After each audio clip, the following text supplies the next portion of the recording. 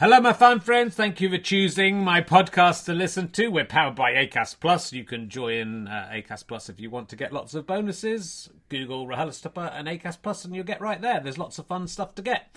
Look, the RHLSTP tour is nearly over. 21st of March, I'm at Bedford Corn Exchange. I'm talking to Olaf Falafel, who's a very funny children's author and stand-up comedian, and Al Murray, the pub landlord and historian man and a friend of mine. It should be fantastic. He went to Bedford, went to school in Bedford. It should be amazing. There's plenty of tickets left for that one.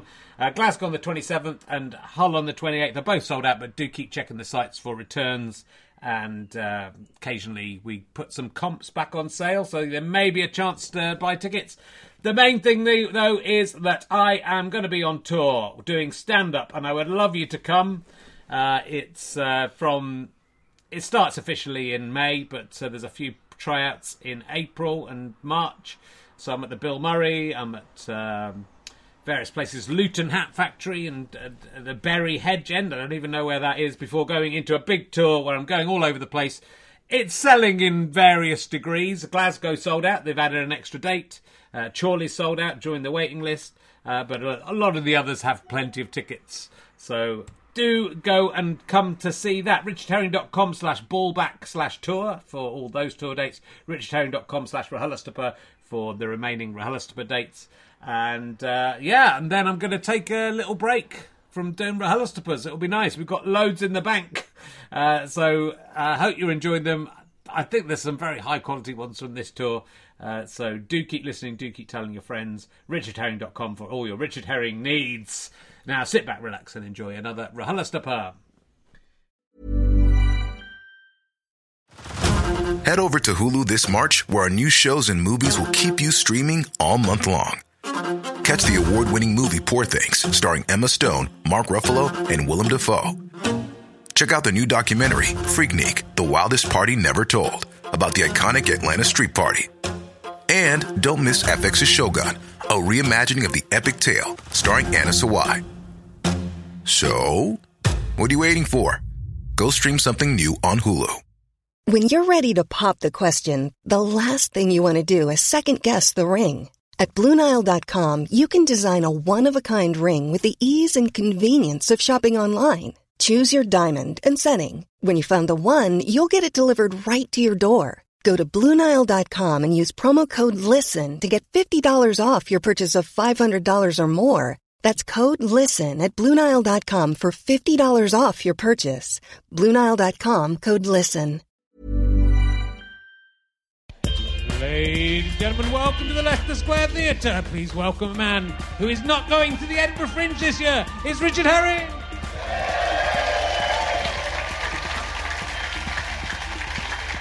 Thank you, my fine friends.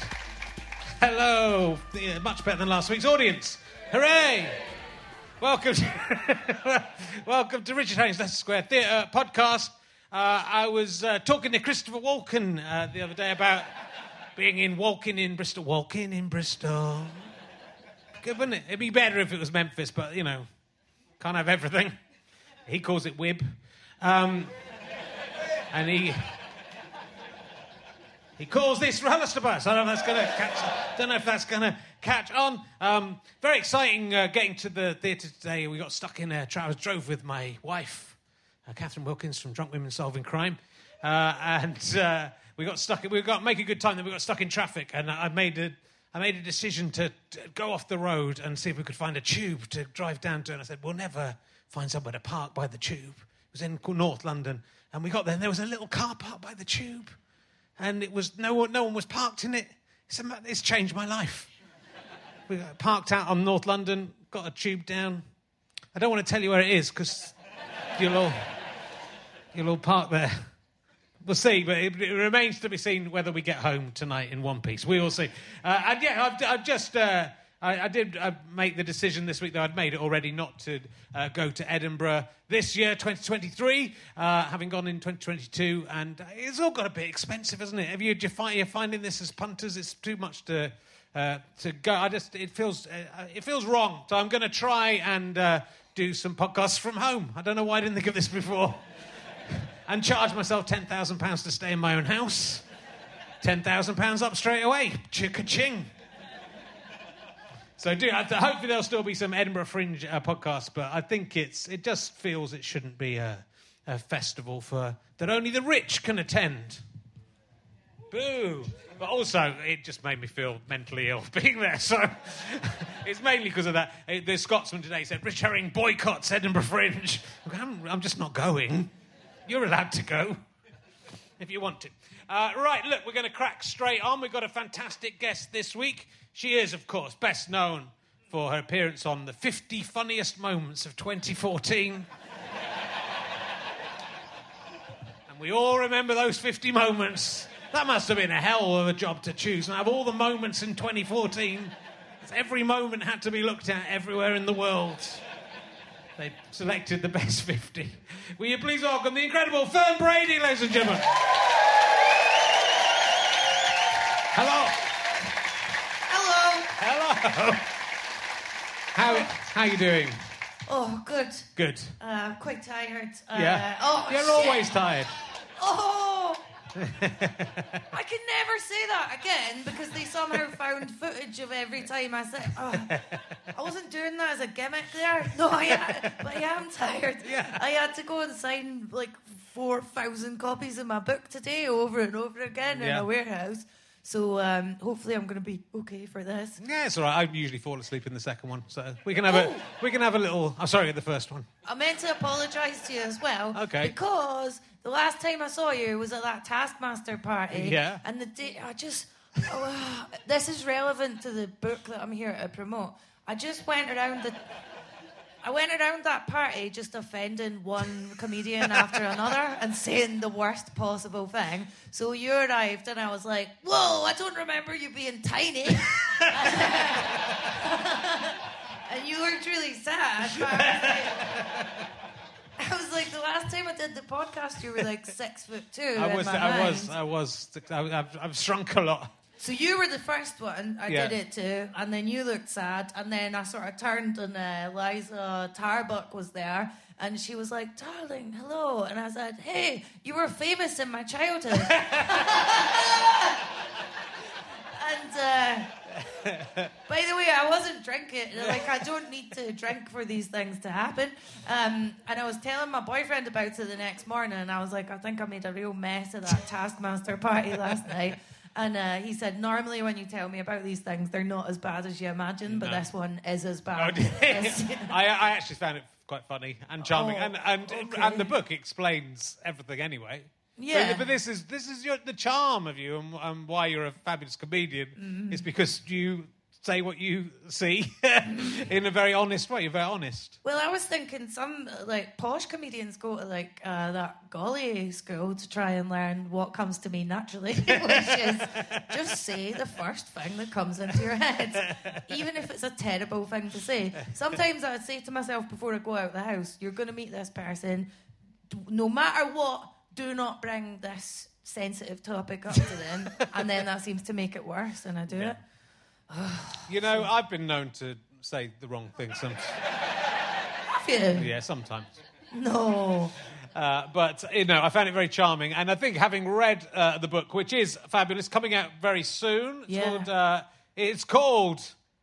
I'm going to tell you what it's called, but I've got so many things written down that I've got confused about what it's called. Do you want me to tell you? Tell me what it's called. Oh, it's called Strong Female Character. It is called Strong. I've got it circled there. Then I suddenly lost confidence in that being the title. Yeah. It's called Strong Female Character. Yeah. And it's what I like. It's. What are you laughing at? I don't know what they're laughing at. My appalling interview technique, I think. It's a terrific book. It's really, and it's maybe a bit more serious than people might be anticipating. Oh, yeah. I think people think I've wrote a comedy book because comedians sometimes write memoirs that are like, and then I was born, tee. And it's like written, do you know what I mean? Like written in a really silly way. Yeah. Whereas my book is very serious and it's going to take me into my Radio 4 era, I hope. Because if you have a silly voice, there's only so far that can take you. So I realised I'm a lot more fluent when I communicate in writing, so I've got to write this book. Also, do you remember the last time I did your podcast? I was like, oh, Richard, I've wrote this this script for the BBC about being a stripper, and they're about to make it. They never made it, and that was partly how I ended up writing this book. Because I was like, I bet it'll be fucking quicker for me to write a book, then sell the book as a TV series, than to continue developing this with unnamed production company. Did I just name them a minute ago because I'm tired? No, you didn't. No. Oh, well, the BBC. But I used to think, Richard Herring must think I'm this mad liar that I told him my script was getting made. They told me my script was getting made, and then they did an about turn and changed it, and I just got sick of it and wrote a book. I may have some experience of that happening to me. It's one of the most pointless. It's such like a waste of creative energy, and I just had this sense that I was going to die soon. I'm not, but I just thought I've wasted like 5 years doing script development, and I could just make a different thing. It is very frustrating, and you're a fantastic writer. I think straight in with this book, the first chapter, again, a lot of people would have sort of pussyfooted around and done exactly what you say, going, here's where I was born, and this is the story, and this is how I gradually came to realise there was something different about me. But it's straight in with the sort of diagnosis, and it's kind of thrilling, I think, that as it starts. The book itself is... there's some bleakness in there, and there's some sort of... It's a very... with publishing, as with most media, it's a very middle-class and now increasingly upper-class profession. Everyone who works in it has a sort of similar experience and background. So I love it when someone writes a book from another perspective, and this is definitely this. Well, that was the thing. So I got diagnosed autistic, but I knew before that. Like, it was pretty obvious before that. Because I'd had people coming up at gigs and telling me, and I was like, I can't be bothered getting the certificate for it or whatever. And then I got diagnosed, and I started reading loads of books about women who'd been diagnosed late in life. And there's a lot of really good books out there, but they all come from very middle class, very sort of sheltered women that have had quite quiet, uneventful lives, which is great, which is what you want. But my life was pretty much relentlessly chaotic from about 15 till right up until I started doing stand-up. Yeah. So I thought, well, I've got loads to write about here, because I went to school in a mental unit. Then my parents kicked me out, and then I was a stripper for a bit, and then there's other stuff that I genuinely can't legally say. So quite a lot happened, and I thought all of these things can be linked. I can use these things to talk about autism, because my boyfriend's always saying to me, like, Fern, people are about as interested in autism as they are alopecia, which is to say they're not that interested in it. So I thought, if I get all this mad, sexy stuff that happened to me in my life, I can use it to educate people about autism, like do a sort of tabloid approach to teaching people about autism. Here's some boobs in a strip club. Now here's some facts about unemployment with autistic people. But all of it, the whole story is fascinating, and I think it does make sense of. It'll make sense of a lot of people you might know in your life. I think it's great that people are talking more openly about this kind of thing, but to actually have it explained and to explain how difficult it is if you have autism to understand other social cues and to understand jokes even. I mean, that's sort of kind of interesting. You take everything literally, and yeah. that you can't appreciate when someone's lying. So there's a story about aliens visiting that you believe. Yeah. When I was at school, my best friend at school told me we were in assembly, and she was like, "Oh yeah, my brother's getting counselling at the moment," and I was like, "Why?" And she went, "Well, you have to after you get abducted by aliens," and I was like, "Oh, yeah, of course, yeah." And that was when I was like 14 or 15. Yeah. And my mum was like, how are you still believing this horse shit that people tell you at school? So people just would make stuff up to me all the time. But I mean, that still happens in adulthood. Or a good example of...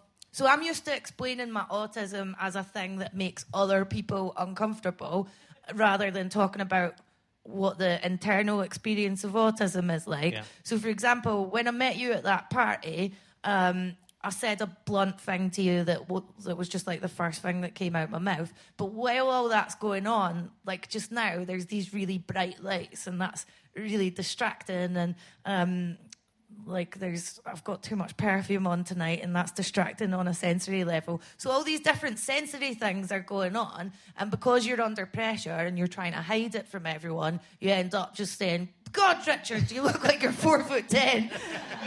And you don't even know it's coming out your mouth because you're so overwhelmed from all the noise and the lights and the temperature. So I wanted to talk about autism in that way, and I can't do that in stand-up because stand-up's about reducing things down and sort of using stereotypes that people understand. So I don't really like talking about autism in stand-up. No, well, I think writing a book was really the right thing to do, and it is, because it is explaining. Well, but even if it was a memoir of being a working class person, being born in Bathgate and growing up and becoming a comedian, that would still be quite an unusual viewpoint to get. So I am as guilty of this as anyone. Most comedians' memoirs come from middle class people who've had a certain degree, or upper class people who've had a certain degree of safety in their life and comfort in their life. And this is, and I think the publishing industry, as with most media. You talk about a little bit in the book about people telling you what strip clubs are like, even though you've worked in a strip club. A TV producer telling you this wouldn't happen, and you're going, well, the whole time we were developing the script about the strip club, because stripping was like, obviously there's downsides to it, like your family disown you and stuff, and like it radicalizes you against men for the rest of your life. There's downsides to it, but there was so many upsides to it as well. Like, people always so before I was a stripper, I always viewed it as like sexy, filled with sex and sexy ladies that know how to be fancy or whatever. And then you work in a Scottish strip club and you're like, why has this never been represented on television before? This is ridiculous. The strip club I worked in, no one ever came into it. The only two regulars we had was a guy with a brain injury who would take you for a lap dance on your first shift as a sort of initiation thing. Then he would never take you ever again. And like I say in the book, most people on their first week of a new job, you get taken to like Wetherspoons or All Bar One, whereas our version of the initiation was like dancing for a guy with a brain injury, just looking at you blankly. So we'd sit watching the telly with him, and then there was also, it was basically just like disabled guys coming in, and we were keeping them company. So you'd just be sitting there in your PVC nurse's costume watching documentaries on Channel 5. It was... Oh, by the way, I've been to try and like sell pre-orders of the book on Instagram, I've been putting up pages here and there, also just to prove to people that I'm like literate. And I put up a page from the book on Instagram that was about when I worked in this strip club in Edinburgh. And straight away, one of my old colleagues got in touch and she went, "Do you remember these two regulars that used to come in? One of them's just been arrested for shagging a dog." So it's nice to know that this face was the one thing stopping men from committing bestiality. But I think you're right. There's a lot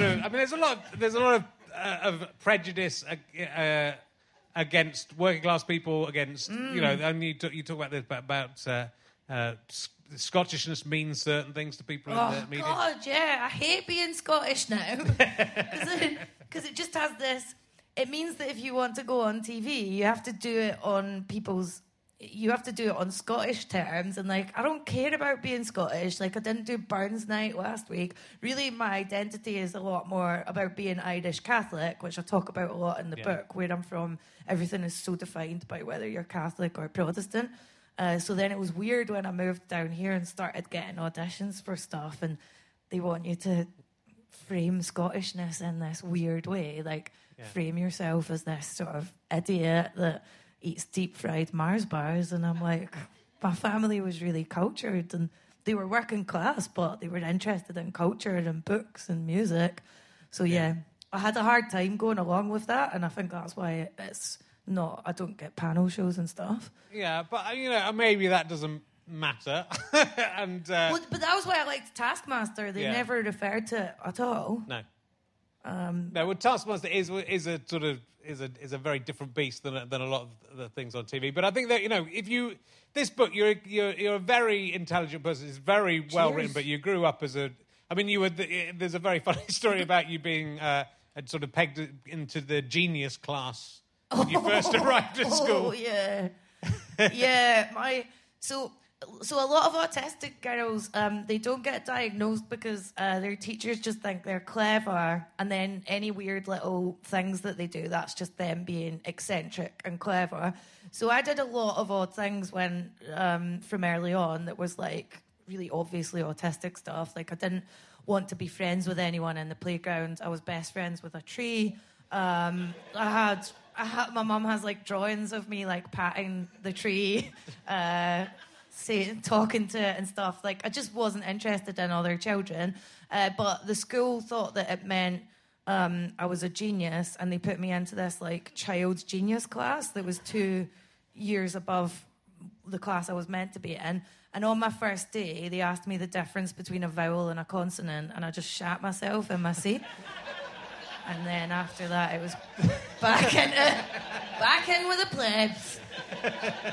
And my parents never really got over that. They were always like saying, "You're supposed to be clever." Yeah. There was another time they were going on about how clever I was, and then they said I just picked up a big... In Scotland, you used to get buckets of jam. If there's any Scottish people in, can you back me up on this? Because it sounds mad. I got the bucket of jam at the breakfast table, and I just tipped it over my head. And my parents were like, "Why is she doing things like that?" So I do a lot of that in silence, and yet wasn't diagnosed autistic. But if there's any autistics in the audience, I don't want you to think I'm saying that's an autistic trait, is putting jam on your head. Oh, I'm making a balls of this. Listen, they gave me media training last week. But at the publishers. And I tried to listen back to a recording before I came here, but the recording's not working, so that's why I'm coming out with all this. It's very good, and you be you, because that's what I think is important about this book, and there's a lot of things that are important about it. I think I'd really recommend it because it is, it's an important way to understand a bit about autism. I think people will identify with elements of that because there are elements that everyone has of social awkwardness and of making mistakes but there's so much more to it in terms of, and the violence of it, the episodes you have where you're smashing your own kitchen up because you're frustrated or that was how I got overstimulated. Yeah, that was how I got. Well, that was the worst bit to write about. When I was writing that, I was like, this is really gonna stop me from ever getting to host This Morning. Yeah, the way I got diagnosed was I was having meltdowns because I was working really hard to cover my autistic traits when I was out and about at work. So, like, I hate hugging people, but if you don't hug TV producers, then they won't book you for stuff. Or, like, a lot of the time people want to, like, kiss you on the cheeks at work meetings, and I'd sort of flinch. So I started covering up all the things I was uncomfortable with. And then I was like, I don't know why as soon as I get home from meetings, I just start punching a cupboard. And then when I got diagnosed, I found out that those two things were linked, and I had to stop masking my autistic traits otherwise I would have a very stressful life. There was another thing I was going to say to you. Yeah. As you were talking there. Oh, God, it's gone. It's gone.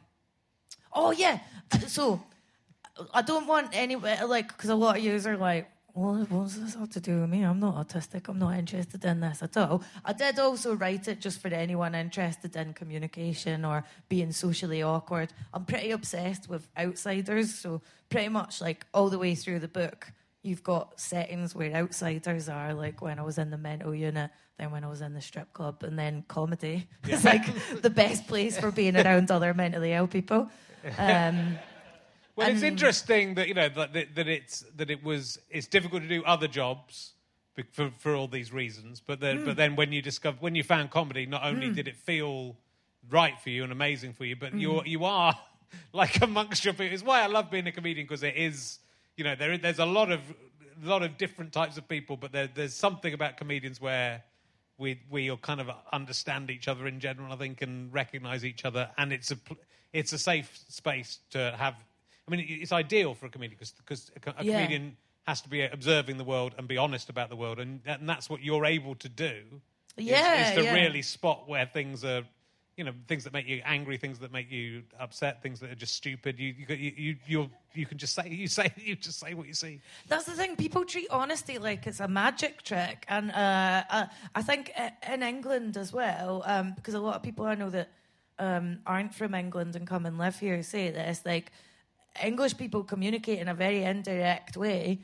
And that can be confusing if you like to be direct with people, because it then means your directness is taken as rudeness over and over again. So that's not even an autistic thing. That's just like something that happens from living here.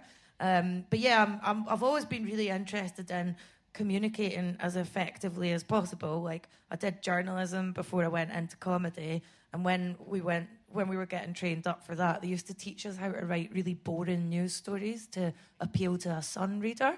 And that was a really good skill to have going into comedy, because sometimes you want to communicate quite a complex thing in the form of a joke. As I'm saying that, I'm just thinking of like all the dumb jokes I've done about cum and like boobs and stuff. And that's what I do in my comedy. But, so I've always been interested in how to communicate really clearly and effectively. So then it's weird to get told that you're the one with disordered communication. Because there's a lot of pathologizing of autism, and I don't think it should be seen that way. I think it should just be seen in quite neutral terms. Yeah, but reading it, because, as a comedian, because all comedians are worried now about or coming out as ADHD or whatever they're coming out as. Yeah, and, you think... I mean, it's something like 2 comedians a week get diagnosed ADHD. And whenever I tweet about autism, guaranteed 20 ADHD people are going to pop up like lemmings or something. It's good that everyone's talking about their issues. It's great. I just, we're not the same. It's not the same, and reading the book, as much as I can be obsessive about things, or, as much as, I think I understand social cues, and I think I can't, I think you all identify, but it does make you think, oh, that person that I met that said such and such, were they autistic, or were they just a cunt? You do say some people are just cunts, so it's not. I remember, people. Well, no, people tend to use, they're a bit on the spectrum as a way of saying they're a bit of a cunt, and I would love that not to be a thing. Yeah, well, that would be good too. But it does make. I think the more people who can. In the past, we didn't talk about this sort of stuff, at all. So I think it is as much as it is almost becoming a joke that every comedian has discovered they've got ADHD. It is good that people feel they can talk about the differences, because it doesn't matter if it's a condition or if it's just who they are.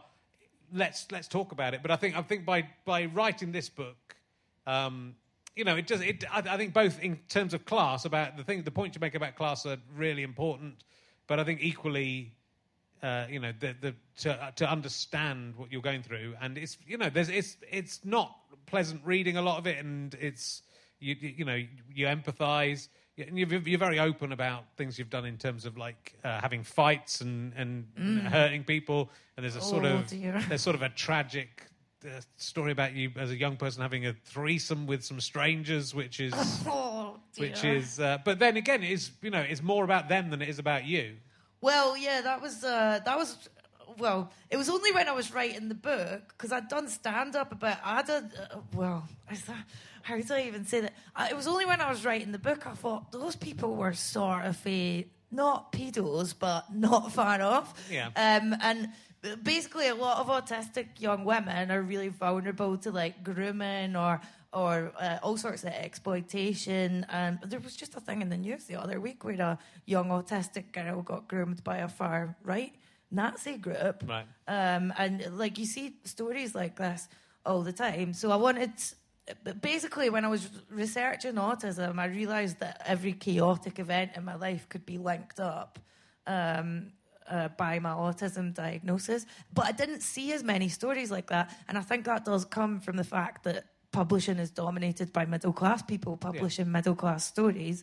There's a lot more chaotic autistic people than not. Like, we're something like 9 times more likely to attempt suicide than the general population. We're also, there's just so many things, like more vulnerable to being homeless, excluded by our family, drug and alcohol addiction. So I didn't know why I kept reading all these books about very quiet, sheltered autistic women, realising that was what was up with them. Yeah. No, but that's important. I think also, just explaining as a working class young person, the financial decisions you have to make and why you went into stripping as well. It's as much a financial decision that you're forced into as anything else. So it's they should. I mean, no one had a gun to my head, Richard. No, I wasn't but you're sort of so open to everything that it's that's explained by the thing. But that should be they should be making that sitcom. So the book's not come out yet, but there's a load of people wanting to buy it and make it in a TV show, which is weird because I kind of just motivated myself through the writing by being like, I'll show you, we're going to get this book made in a bloody TV show. But no, it's had a really cool response already. Yeah. But it's just great. If it wasn't about autism at all, I think just to hear a working class person and hear their voice, see how clever and against the stereotypes that your life is, as well. It's a brilliant book. I hope people will buy it and enjoy it as much as I did. I mean, and it may be quite sad as well. Oh, did you finish it? Yeah. Oh fuck. Yeah. When I was at that Taskmaster party, Alex Horne said that he'd read it, and I think I was trying to hang up my coat while talking to him, and I went so red all over because Alex Horne is so pure, and I don't want him to read things that are dirty. Yeah. Alex Horne is a virgin, even though he has 3 children. And he said to me, I really enjoyed your book. I certainly know a lot about you. He said, I certainly know a lot more about you. And see, I've got insomnia just now, and as I go to sleep at night, that just plays echoing in my head. I certainly know a lot more about you. And it torments me.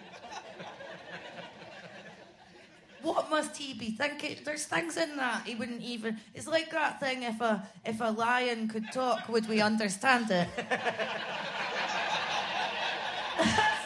That's how I feel when I give some people my book.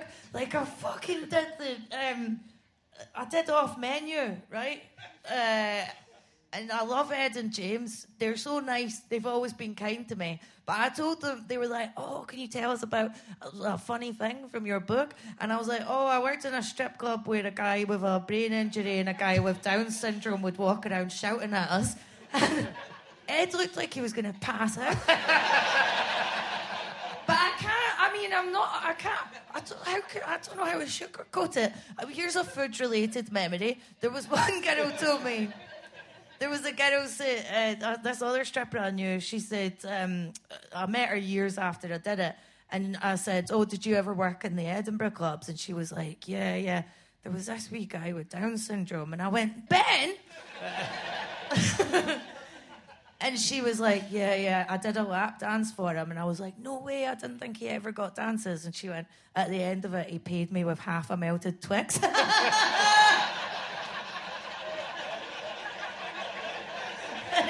What a legend.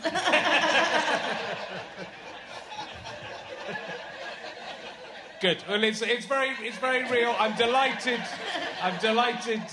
It's great that you found comedy or comedy found you, and that's you immediately stood out, and everyone said this about you straight away because did they? I think so because it's great to see someone doing something different. I think there's a lot of comedians doing similar things. There's a lot of very similar people trying to be comedians, I think it's fair to say. So it's just, it's hearing different voices. In the part, when I started doing stand-up, it was kind of weird being a university ed. It wasn't unique, but there was people from all kinds of backgrounds. And that's what I loved about it. You'd go in and I'd be, you'd go to a festival in Australia and you'd be sitting next to someone who worked on the docks and someone who used to be an accountant. And it would be, this kind of crazy mismatch of people who all still somehow gelled and got on with each other. And I don't think that's. I mean, partly because of the way things are going. I was talking about the Fringe becoming so expensive, it's difficult for people to go there. That was a place you could meet lots of different people in the past, which I think is not the case now. And I think this book has important things to say about that and about the way that your experience doesn't lock in with a lot of the people who are in charge of deciding what goes onto TV or what goes onto. Well, yeah, that was the other thing I was going to say, because I came to watch the episode you were doing before, and I caught you saying that you had a terrible time when you were in the Oxford Review. Yeah. So did you find... I wasn't sure if you were posh or not, but did you not enjoy... you weren't like posh, but you didn't enjoy Oxford Uni? Well, I was, I went to comprehensive school. I'm not like... Yeah. My parents are teachers, and, so they're not... they were the first posh people I met when I went to university. But weirdly, actually, nearly everyone in the Oxford Review was all from comprehensive schools. But then we went to Edinburgh, and everyone attacked us for being posh. So it's sort of like a weird, understandable, but it was a very unpleasant experience. But I found that difficult going to university, but it's what you talk about, like talking about going to Edinburgh University, which for you was this amazing triumph.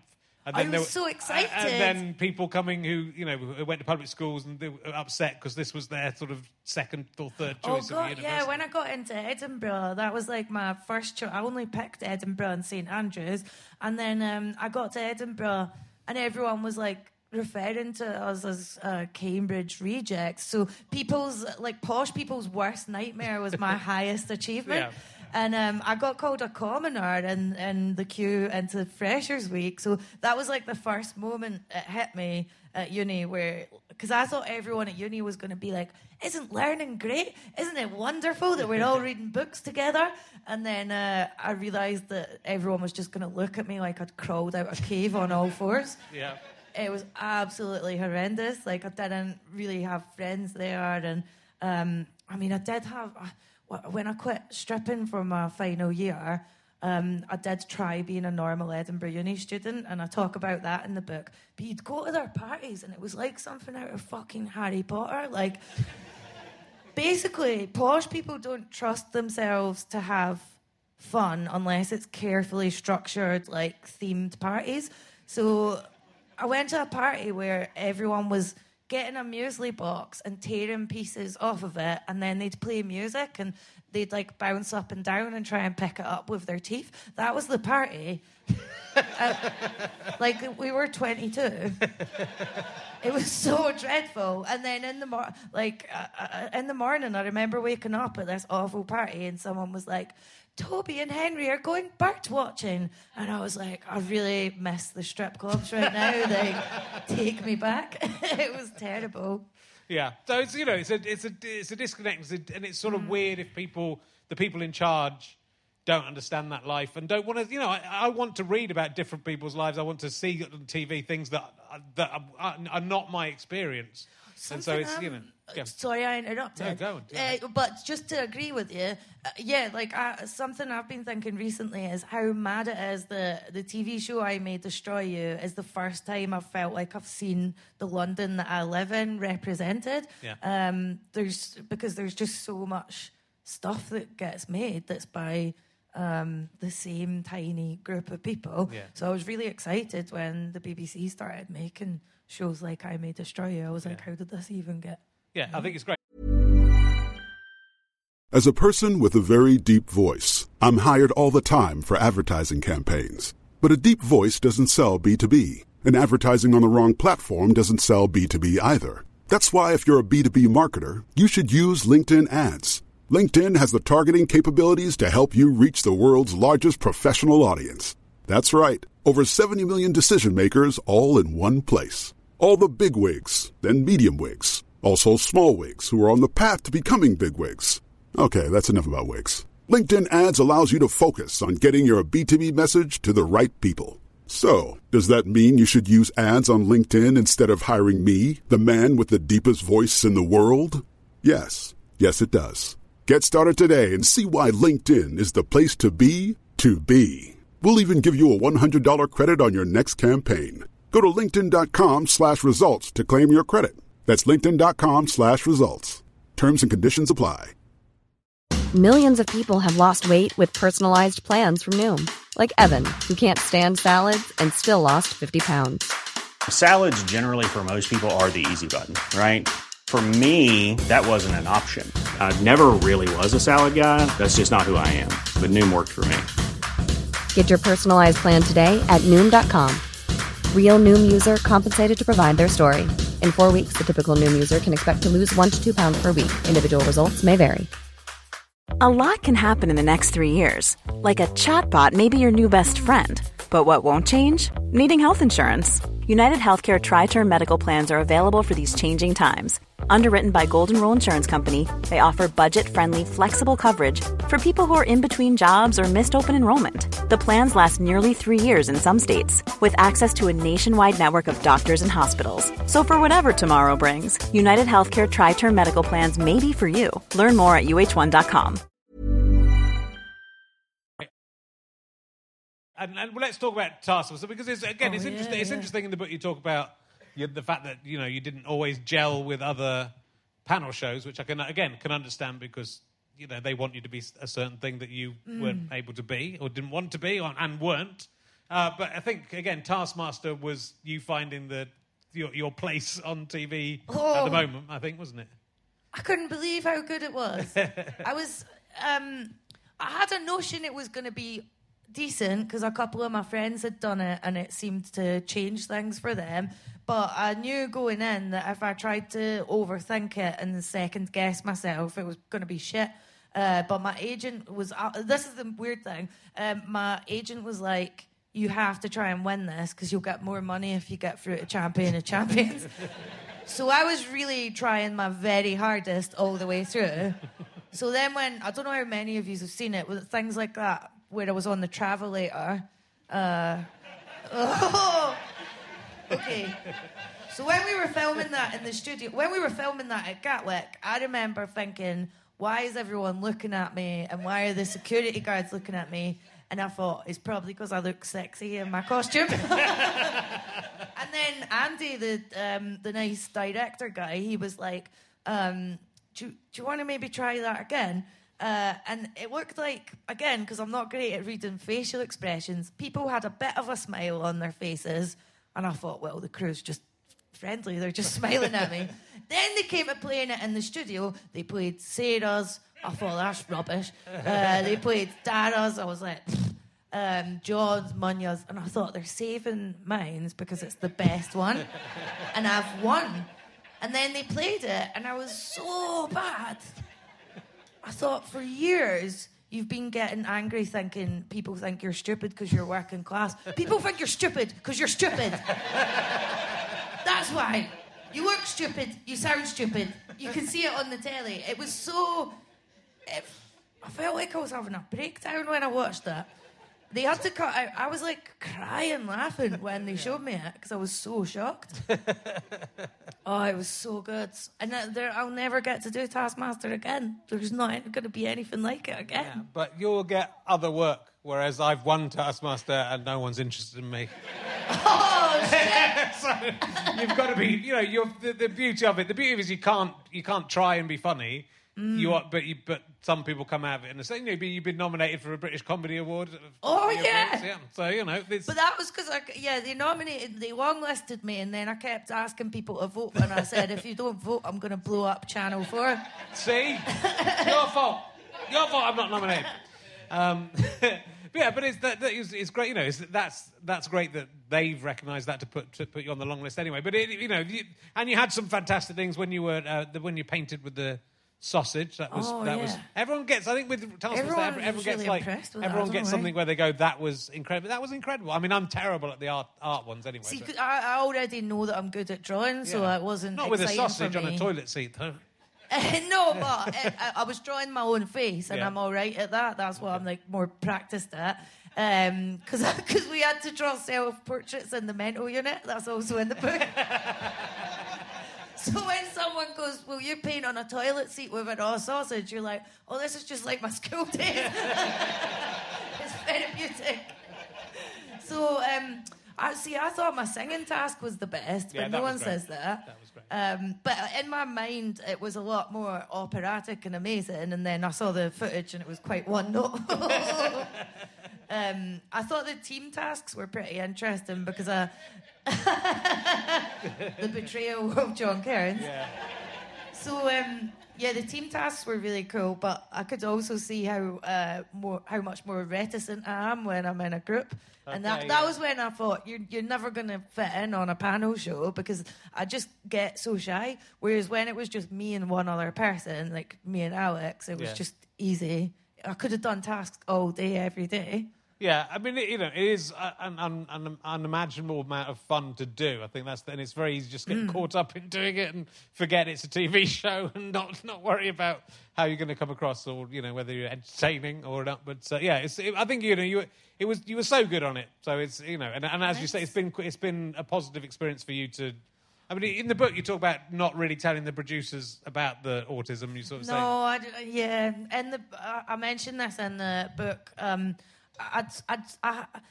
It's tricky to tell everyone you're autistic, especially in work situations. This is why I don't like comparing it to ADHD. I think ADHD is a few steps ahead of how accepted it is, whereas autism still seems to have this weird, sinister air around it. For example, a lot of people will say to me, they'll describe me as openly autistic or say that I talk openly about autism, and it implies that I'm supposed to keep it quiet. Yeah.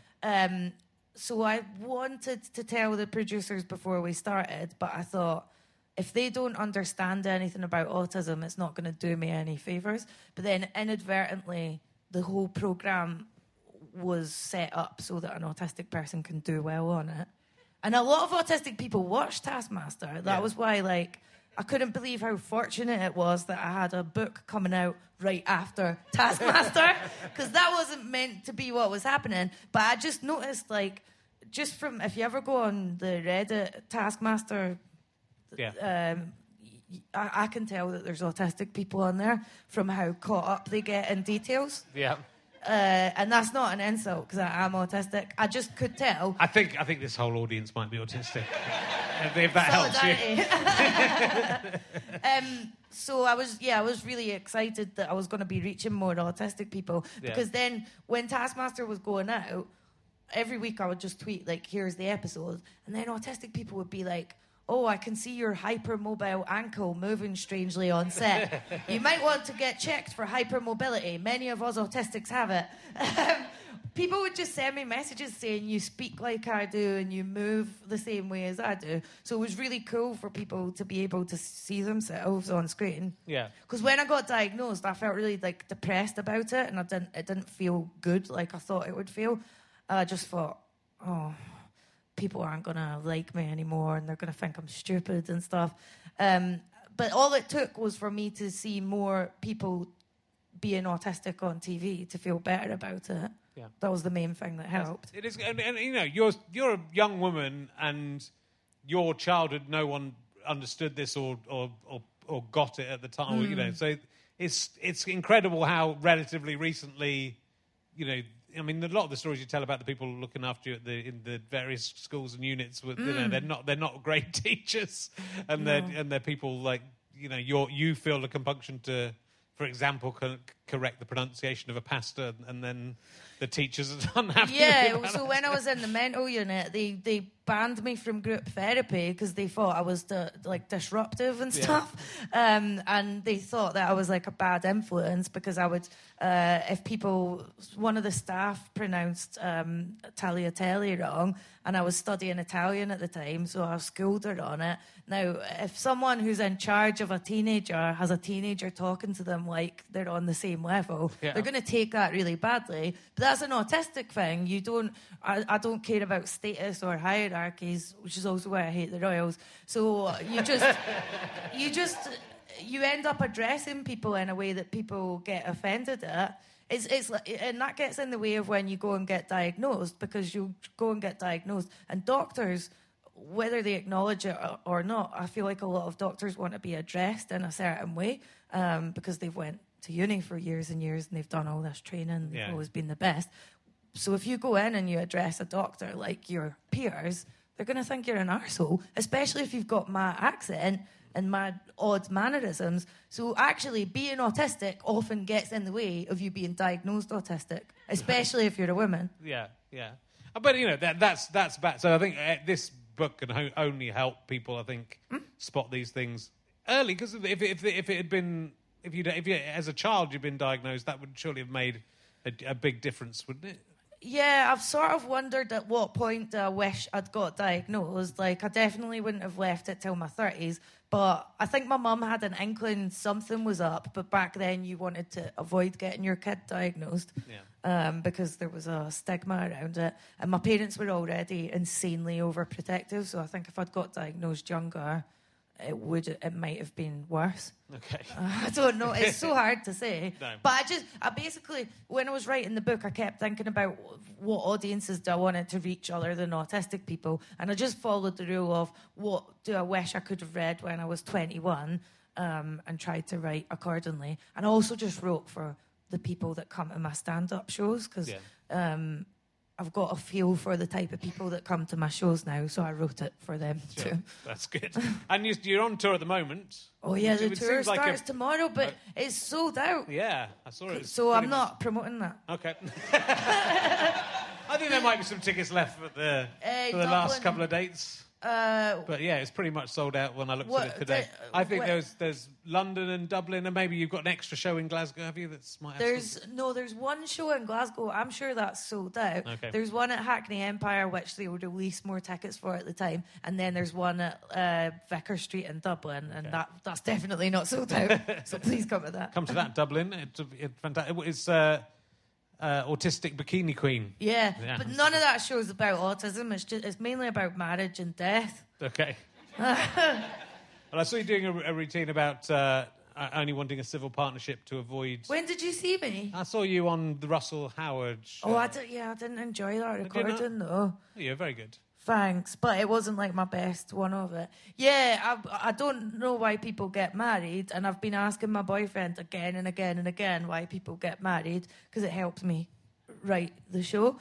But I was going to get a civil partnership. It's been on my to-do list, because this is really romantic. Apparently, if he dies, it's a pain in the arse to sort out the direct debits for the bills if we're not married. So I was filling out this form for the civil partnership, and I was feeling a bit romantic, and then I got to the final page and it wanted like 70 quid off me, and my debit card was upstairs, so I just slammed the laptop shut. This can wait for another year. Yeah. Well, how come you're married? How come I'm married? It's a good question. It's taken me 10 years of marriage to ask that question. My wife is in the audience tonight. So we'll have to speak carefully. No, because I fell very deeply in love with a wonderful woman. I'm deeply in love. You are deeply in love? I'd say in the last year we're more in love than ever before. Well, your partner sounds amazing in the book, I think, as well. Oh, yeah, people have been saying, he seems really nice. I'm like, of course he is. But I don't like to talk too much about that on stage, because I think... it's really disgusting when people talk openly about their profound love. Yes, I find it vulgar. It is vulgar. It should be private. What I want is for people to think I'm not really that fussed about my boyfriend at all, and then when he dies, for me to just be there, I don't know, start singing at the funeral or something. I want to be so devastated it gets covered in the newspapers or something. I think, I think it's a good question to ask. I think a lot of people do get married without thinking about it. I thought about it for 40 years. Well, I got married, actually, when I was 46 or something, wasn't I? 45 must have been. So it took me a long time to make that decision. But good question. Why couldn't you ask me 10 years ago? I think I'm like similar to Doug Stanhope in that I just don't want the state involved in any way. Yeah. Well, that is also true. I mean, I think it's been very good for me, but I understand some people's marriages don't go so well. It's good for men, but I don't think it's got any benefits for women. But yeah, isn't it meant to be good for men? Getting this D every night's a pretty good benefit. just took in what you said. Oh, dear. Are you happy, Katie?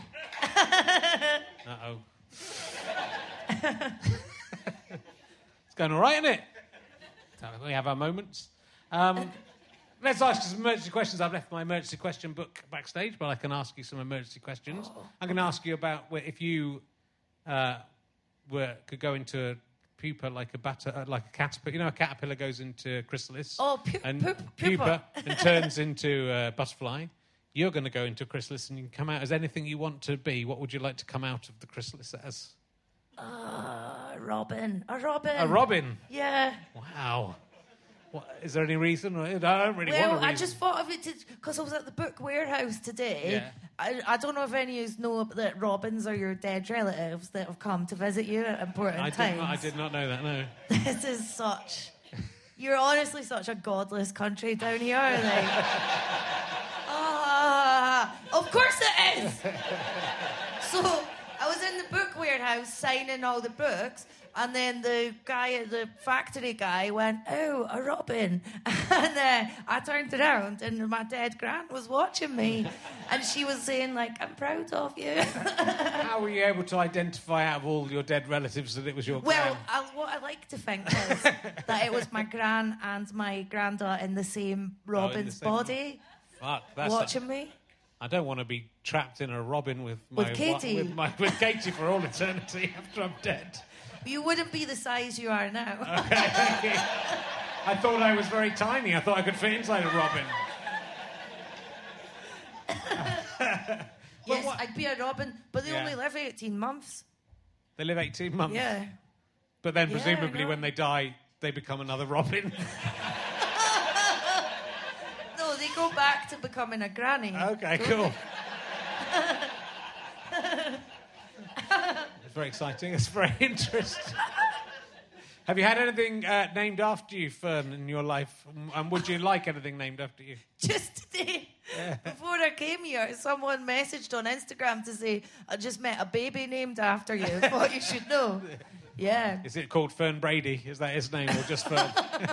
Fern Brady, the baby. Yeah, so there's a baby. That's the lot. What happened with you? We're doing a podcast. Is that podcast still going? The Wheel of with Misfortune? Alison? Yeah, with Alison. No, I left and I was replaced by Kerry Katona. Wow. So that was weird. So I started a podcast with my best friend during lockdown, and we just recorded it from like cupboards in our bedrooms. Yeah. We just did it so we had some work, but then it got quite popular. Okay. Wheel of Misfortune, it's called, and it was just us telling really silly stories about like pooing ourselves or just making a fool of ourselves. So many doctors listened to that, which is mad because you think of doctors as like brainy, and we were doing the dumbest podcast ever. So that was also why I wrote the book, because I was like, if I can write a book that has like silly, mad stuff in it and sneaks in things about autism, then doctors learn about it when they're off duty. True. Maybe listen to the audiobook when they're falling asleep after a 20-hour shift. That way I can teach them about autism unofficially. Anyway, I left the podcast because I was busy doing Taskmaster and the book and stuff. Yeah. Not because I fell out with Alison, but some people thought that. Well, you do thank her in the book. I thought it was probably okay. Oh, yeah, you mentioned in the book that you did a podcast. You had to stop doing your podcast. So I thought that was the case. Yeah, I was so tired. Yeah. It's like I can never say it again. It's it's so weird. Did you have a catchphrase in Taskmaster that they like plucked from thin air? No, I think just that doesn't look like a hippo. I think is probably. I don't think I did have a cat. It was me. That was me wanking behind a bush. But luck, I kind of thought that I'm gonna for the rest of my life. There's gonna be people wanking as I'm walking down the street with my sons. I'm like, "Hey, Rich, hey!" But no, luckily, it hasn't impacted on my life at all. So that's fine. I like the bit. Talking of the honesty, I like when you worked in Boots, and you had a badge saying, "Ask me about the new No. 7 mascara." Yeah, I worked in Boots in Bathgate when I was 16, and it was one of the worst jobs I've ever had because they didn't understand that I would... A lot of being autistic is someone saying, do this, and then when you do the thing and don't follow all the unspoken rules, they're like, no, not like that. So when I worked in Boots, I had to wear a badge that said, ask me about the new No. 7 mascara, and then people would ask me, and I would go, it's terrible, like, you really should buy Benefit mascara or L'Oreal. And then my boss was like, why are you doing that? You're supposed to say it's the best. And it's like, well, you didn't print that on a badge for me. So yeah, things like that would always happen. Or we had to dress up for Christmas one year, and all the other women came in wearing like tiny little fairy wings, and I came in with these like fucking Angel Gabriel wings spanning my back. I don't even know where I'd got them from, but I'm also a lot taller than most Scottish women, so all day I was just like poof, poof, poof, poof, knocking the stock over with like my 5-foot wingspan. It's just so much of the book is just things like, if you ever feel like you're an alien and you're trying to return to your home planet, that's just the general feel of the book. Yeah. Well, that's a very good explanation of it, and but then equally an alien from another planet, which it sort of all comedians are a little bit, are able to sort of step outside of society and comment on it, and so you've sort of got, yours is maybe more inbuilt than most people's, but I think most comedians have that feeling of being an outsider. I think a lot of people have that feeling of being an outsider, regardless of what's going on. And so I think but that's why this is so appealing, because that kind of honest, that. It is that sort of thing of going, well, why do people wear a badge saying, ask me about this? Because obviously they're just going to say it's good. So then it's funny if someone doesn't say it's good. Ask me, yeah, it's shit. I've got another badge, ask me about the condoms, they don't work.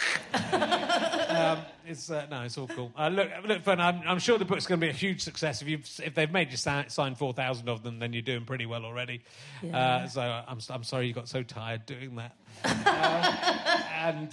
And best of luck with the tour. Are you going to do you're going to be at the Edinburgh Fringe in 2023? Richard Herring's not there. It's a boycott. Do you want to join the boycott? So I said that I was going to do it the other week, and then I backtracked on it a week later, because I just thought, if I want to do previews, I'll just do a load of them in London. Yeah. So probably not. Yeah, that's 2 of us in the boycott. I am boycotting the Edinburgh Fringe. We're boycotting it. Not staying at home because it makes us feel sad. Ladies and gentlemen, please give a massive round of applause to the incredible Fern Brady! Thank you very much. See you next time. You have been listening to RHLSTP with me, Richard Herring, and me, Fern Brady. Thank you to Scant Regard, who do the music in this show. I'm indebted to my producer, Ben Walker. Thank you also to Chris Evans, not that one, and Ben Evans, not that one. And thank you to everyone at the Leicester Square Theatre for having us, and George, the incompetent sound man, and all of the crew. They're all very nice. This is a Sky Potato Fuss and GoFasterStrike.com production.